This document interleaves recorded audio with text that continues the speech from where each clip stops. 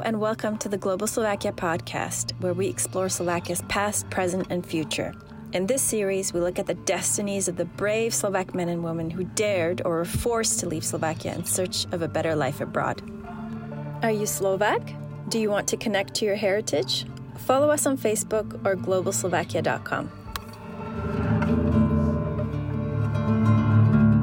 Hello, I'm David Grega. Today we're joined by Deah Partak to talk about her great-grandparents, her Slovak family legacy, and the deep-rooted connection to Slovakia. Welcome, and thank you for being part of the podcast today. Oh, thank you so much, David. I'm happy to be here. Can you start by giving us a little overview of your family's story and the Slovak connection? Yeah, absolutely. I'm very lucky in the fact that both sides of my family are from Slovakia, Austria-Hungary at the time, but are Slovak. My paternal side of the family is the Partaks, my grandmother also being Stas. So the Partaks came from Jablanka, which is now in the political borders of Poland. So there's Jan, my great-grandfather, and Maria, my great-grandmother. They came over separately. Maria came, I think she was probably like 16 years old, and worked in the Palmer House in Chicago, which is now the Hilton. Story was that she was there to earn dowry and go back to Slovakia, which she ended up doing. She may have or may not have met Jan there, or they may have known each other before because they were from the same area. But they eventually got married and moved together with their kids after a few back and forths to Joliet, Illinois. The Stas is my grandmother, Sophie Partak. Her family, Jan and Stina, moved here, and they're from Hlednice, which is about, I'm not going to get this right, but I want to say like an hour's drive south of Jablanka. They came over, and there's not much information. They kind of remain a mystery in the family, even though I was very close with my grandmother.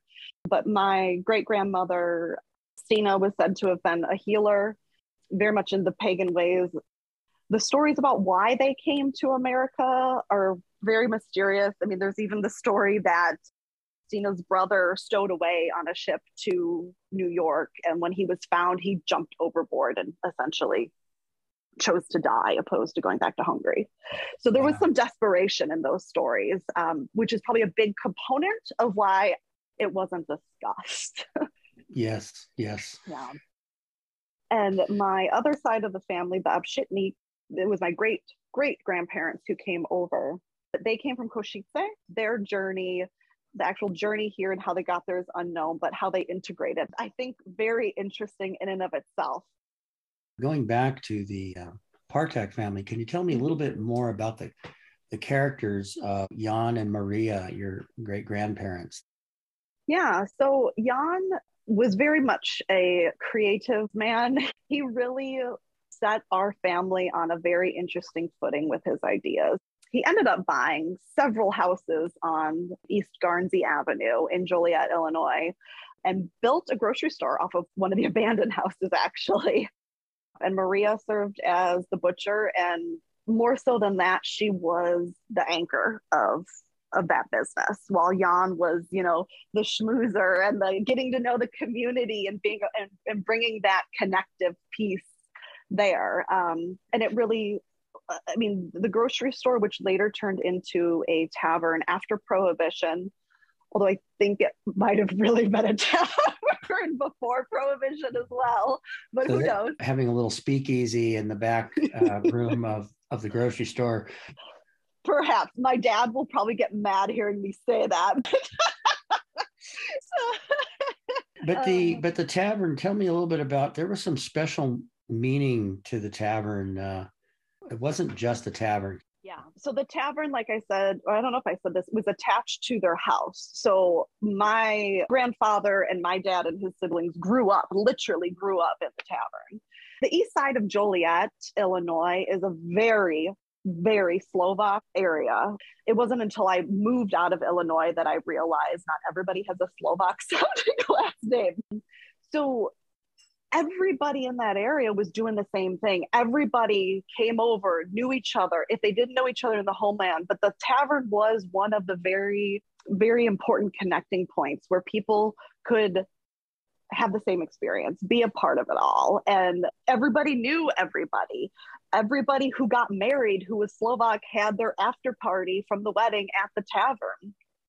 It was where everybody met. The parties were for all immigrants, not just Slovaks as well. Like, they were really encompassing of everybody trying to integrate and be a part of America, which was really sweet. And this was in a time where there was a lot of adversity. A lot of things were happening in the United States at that time. And in a way, it's lucky he was innovative, a thinker of ideas in order to adapt to the situation. He had to be creative in order to support his family and to keep the Partak family going. Yeah, yes. He was known as the character around town because he was always coming up with something new. I mean, he sadly lost his leg to diabetes, and he somehow created a motorized wheelchair just on his own. He was very much the let's do it. Let's figure out what we can do. Because, like, after he lost his leg, he then saw a great deal on a car that the family had to have. But, you know, back then they were manual cars. So you needed both feet. But he bought it anyways. He's like, we'll figure it out. So, you know, like, what is Jan doing next kind of thing. Right. Kind of the inventor and the entrepreneur. Yes. So tell us a little bit more about the Obstiniks family. Yeah. So, like I said, this was my great-great-grandparents who moved to America. They had Anna Jr., so it's George and Anna Sr., who moved over. Anna Jr., I will refer to her as Nana because that's how she's always been referred. Nana was born in America, and she loved being an American. She was always out doing the newest thing, did not want to do anything that felt like what her parents did or wanted, to the point of refusing to marry a Slovak. My great-grandfather, George, picked out a local Slovak boy for her to marry, and she flat out refused. That was kind of the customary thing at the time, and she bucked the system. She did. She did. She was always challenging the system. Nana was going to do what Nana wanted to do. When I talked to my mom about it, she was like, Nana comes first. Nana comes first. If what you're telling her to do, she's going to do the opposite. So she eventually, at age 25, which was old back then, married an Irishman. And that sadly led to her being disowned by her father. And so that cut some ties, but not completely. Anna Sr. kept meeting and talking with Nana on her own. They would sit and talk Slovak together. Nana never really gave up her Slovak traditions, culture of knowing who she was. She just adopted the Irish and American ways as well. And I think that really speaks to me as really powerful because there was a lot of anti-Irish and anti-Slovak in America at that time. My grandmother then, who was born to the Irishman and Nana, really dealt with a lot of the blow on that because Nana wanted her two daughters to be American, to fit in, I guess is the best way to put it. But she still was connected. There was still part of there that was very Slovak. So they went to St. Cyril's for school, all of that. And they got in a lot of trouble because they would show up in very newfangled American clothes. And Nana wanted them to speak English and the school wanted them to speak at least some Slovak. And so finally that kind of old world, new world conflict, the girls, my grandmother and her sister got pulled from school and ended up going to public school because it was too hard on them. My grandmother was being traumatized because she was trapped between the two worlds. So with all of that, my mom giving me the egg cheese recipe, it means so much more to me, knowing that Nana had it hanging from her cabinet despite everything she was going through. My grandma had it hanging there despite what she went through. And then my mom trying to retrace and get those things for herself and recognize. And now my mom being able to pass that on to me. It's very meaningful. Right. And it was the relationship between Anna Sr., Anna Jr. She, even though she was ostracized, Anna Sr. kept that relationship going and sort of bridged the gap and kept her in the circle of the family and the Slovak community. Yeah. the intergenerational support, I think, on that side of the family, and then also within the community was very important. And like I had alluded to earlier, my grandmother, who's half Irish, half Slovak, because my dad and mom met, she of course went to the tavern because she knew all of them. And my grandmother went on St. Patrick's Day and was like, oh my God, you're having a St. Patrick's Day party at a Slovak tavern. And that was that that is very much that moment of, we can coexist. We can be everything of who we are without stomping out another. When my mom told me that story, I thought it was the most beautiful thing. And I'm just like, way to go getting married, Mom and Dad, because you've made a lot of healing as well.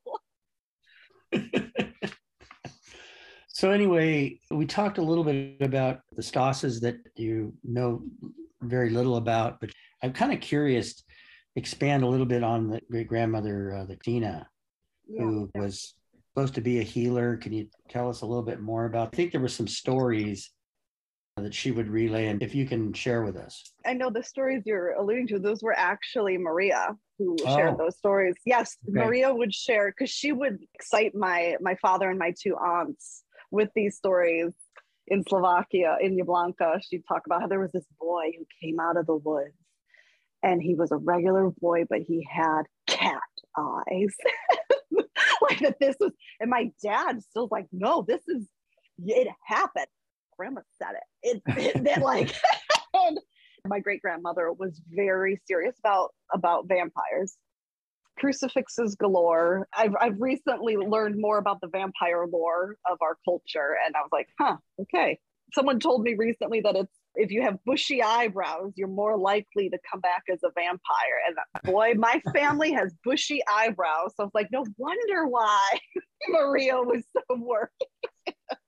Thank you for sharing that story. We're just about out of time here. Your story is fascinating, and it seems like all these bits and pieces that, as you say, make up your connection to Slovakia. And also you mentioned the Slovak way is support, community, connection, and meaning. And so all these pieces of your story have allowed you to now move forward and keep your family Slovak legacy and tradition alive. Yeah, it is wonderful. And part of me keeping that tradition, if I could just share briefly. So my great grandfather came with a crucifix that he got from his mother, great grandfather Partak Jan. He kept that under the register at the tavern for protection, for luck, for prosperity. He passed that on to my grandfather when he took over the business. Then my grandmother kept it after he had passed. My father chose not to take over the business, but he opened his own business that was passed down to him. And when I opened my own business, my dad passed it on to me. And so I am in the process of moving to Slovakia, hopefully in the future. And I really am excited to then bring that crucifix back, because Jan set the stage for all of us Partaks, and then brought along the Sashas and the Obshitniks added to that for us to prosper, to get to the point where we can go back, because nobody really wanted to leave. I mean, they did, but would have rather have stayed in the homeland, but had to go. Yeah. And so I feel very blessed that everything that they did is allowing me to take us back there and keep it going full circle. Yeah, that is wonderful. Good luck with that. I hope that comes to fruition. Thank you for sharing your story with us today, and we will see you next time. We hope you have enjoyed this episode of the Global Slovakia podcast. Theme music was composed and performed by Zoe Solar. Audio editor is Deah Partak. Global Slovakia is a non-for-profit organization founded and directed by Dr. Zuzana Pavlovic and Dr. Gabriela Beregaziova, with the mission of sharing Slovakia with the world. If you like what you've heard, please donate at globalslovakia.com to help us continue to make this podcast possible. Thank you for listening, and we hope you join us next time for the Global Slovakia podcast.